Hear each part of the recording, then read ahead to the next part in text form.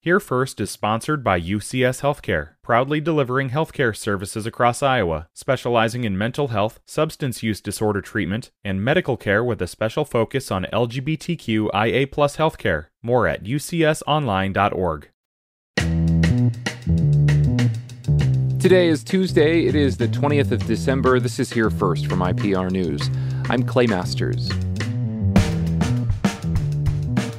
A major winter storm is projected to start moving through the state tomorrow, bringing with it snow, high winds, and bitterly cold wind chills. The storm will throw a wrench into holiday travel plans. Brad Small is a meteorologist with the National Weather Service in Des Moines. He says the snow will begin in the north and west tomorrow and work through the state into the night. He says wind chills are a major threat for travelers. That makes travel even more dangerous.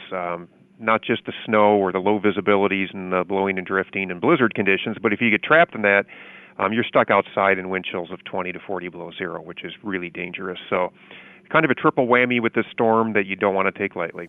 Winds are expected to gust up to 40 to 50 miles per hour on Friday, and he says they're projecting about 3 to 6 inches of snow widespread to fall. Governor Kim Reynolds has signed a letter with 24 other Republican governors asking President Joe Biden to end the federal public health emergency in April.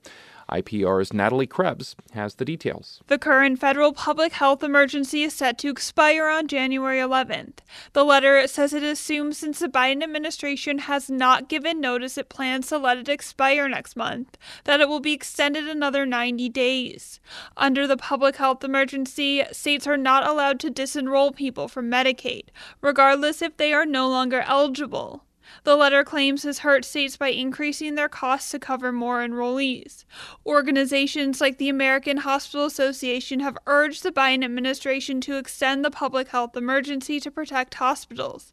That's as the country is experiencing a severe respiratory virus season this winter. Governor Reynolds let Iowa's public health disaster emergency proclamation expire last February.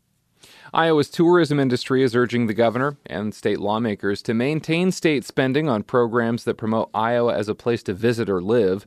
Chelsea Leroux of Burlington is executive director of Iowa Travel Industry Partners, or ITIP. We cannot rest on our past successes, and ITIP pledges to be a partner to the state, showcasing all of the wonderful things we are doing. Tourism-related spending by the state is at historic levels this year, according to Leroux. Their group is urging lawmakers to budget another $9 million for state parks, as well as $1.5 million for the state tourism office. Those are the spending levels in the current year.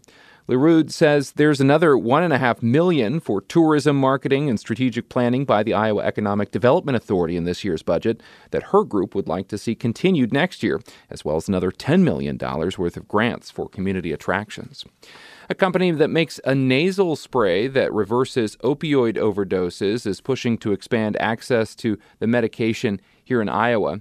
Larry Lanier is a lobbyist for the Emergent Biosolutions, which manufactures the opioid reversal drug naloxone and sold under the brand name Narcan. Our country is in the midst of an epidemic right now that's invading our communities, our neighborhoods, our families. It's taking the lives of our citizens, and even worse, it's killing our children. Iowa law lets pharmacists dispense naloxone without a prescription, but the pharmacy keeps a record of who gets it, which could discourage people from picking up a kit. Other states let nonprofits, businesses, and other organizations register to distribute naloxone kits anonymously. Lanier is asking Governor Reynolds and Iowa lawmakers to adopt that policy. He made his comments during an online forum hosted by Governor Reynolds. And Des Moines police have made another arrest in the deadly drag racing accident that happened last week. Police say they arrested 47-year-old Keith Eric Jones of Des Moines on Monday on charges related to drag racing crash that killed a 4-year-old boy and injured 3 others. This is Here First from IPR News. Find this podcast wherever you subscribe to them. I'm Clay Masters.